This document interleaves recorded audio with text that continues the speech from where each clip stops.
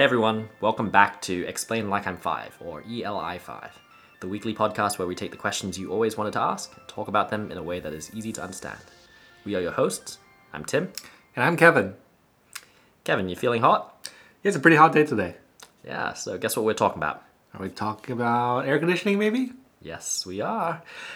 How does air conditioning, or perhaps more generally refrigeration, work?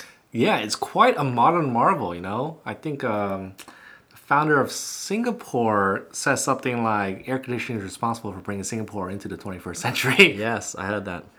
And yes, both air conditioning and refrigeration systems kind of work in the same way. It actually works by exploiting a few important properties of gases. Tell us more.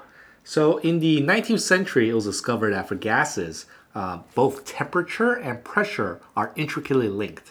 So if you compress a gas, its temperature rises. And if you decompress the gas, then its temperature drops. Right. It's called Gay-Lussac's law, which states that basically in a closed container, if the temperature of a gas increases, the pressure of the gas also increases. And if the temperature of a gas decreases, the pressure of a gas increases, the temperature of the gas also increases. Okay, so walk us through how you can cool a room with the knowledge of that. Then. Yeah, so basically imagine this following scenario so far.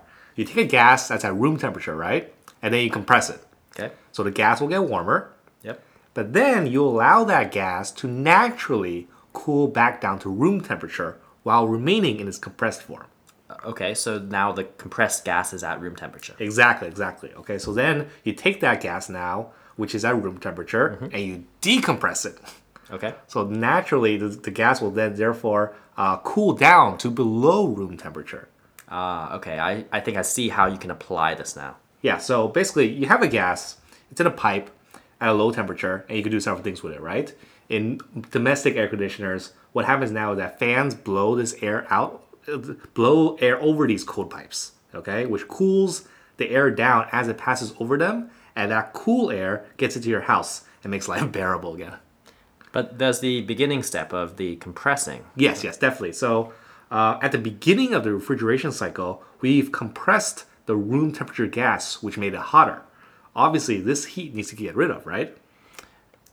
So that's when you say allow it to drop back to room temperature. Exactly. It's the getting rid of this heat that's actually the most difficult, and it's why air conditioning units pump out large amounts of hot air into the outside world, if you've noticed. Got it. So some people summarize these steps as compression, condensation, expansion, and evaporation. Right, And then right. a repeat of that cycle. Yeah. So now if I were to describe the simpler, earlier steps in the context of a physical house here, Yep. Basically it starts with a compressor outside of the building that compresses Freon gas in a closed container. And in fact, the gas is compressed enough to actually convert it into a liquid. So as this compression happens, the pressure increases and the temperature of the Freon gas also increases. Okay. So now the hot liquid Freon is pumped into a condenser coil where heat is allowed to radiate out of the coil with the aid of a cooling fan blowing ambient outside air around the coil. So this is the condensation part. Okay. And then this compressed liquid Freon is then piped into the building towards an evaporator coil. So here the liquid is allowed to convert back into a gas and resume a lower pressure. Okay? So as this happens, heat is absorbed by the boiling liquid, expanding gas, and here's the expansion. Okay, so step 3. And finally, the evaporation, right? The evaporation part is where a fan starts blowing over the evaporating coil and circulates the cool air throughout the inside of the building. So at the same time, changes it from a low pressure liquid to a low pressure gas. And the Freon is now pumped outside the house to the compressor to start the process all over again. I see. I wouldn't have been able to follow that if you hadn't done the simple explanation before. And I'm sure a lot of folks will need to skip back to listen to that segment again. But It is fascinating. Explain why Freon gas. What's Freon? So Freon is actually a registered trademark of some company which uses it for actually a whole number of halocarbon products.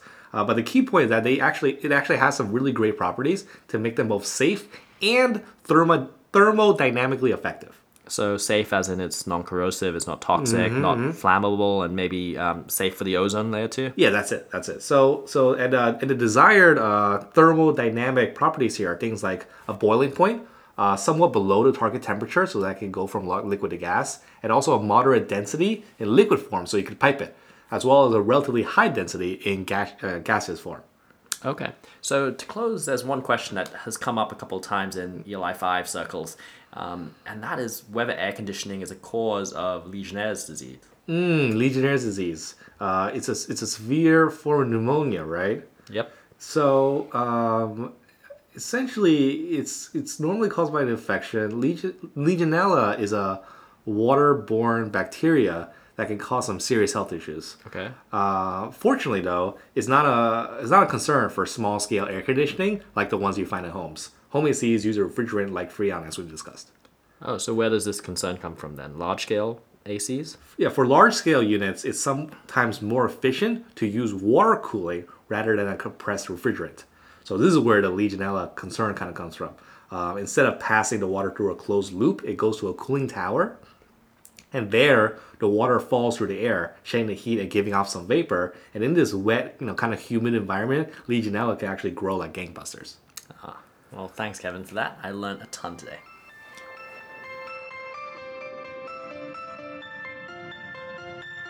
Did you learn something new today? If you did, send us a tweet at ELI5 the podcast. Send us requests for new episodes that you'd like to hear, or just send us a thumbs up. As always, a big thank you to the subreddit Explain Like I'm 5. We will see you all next week.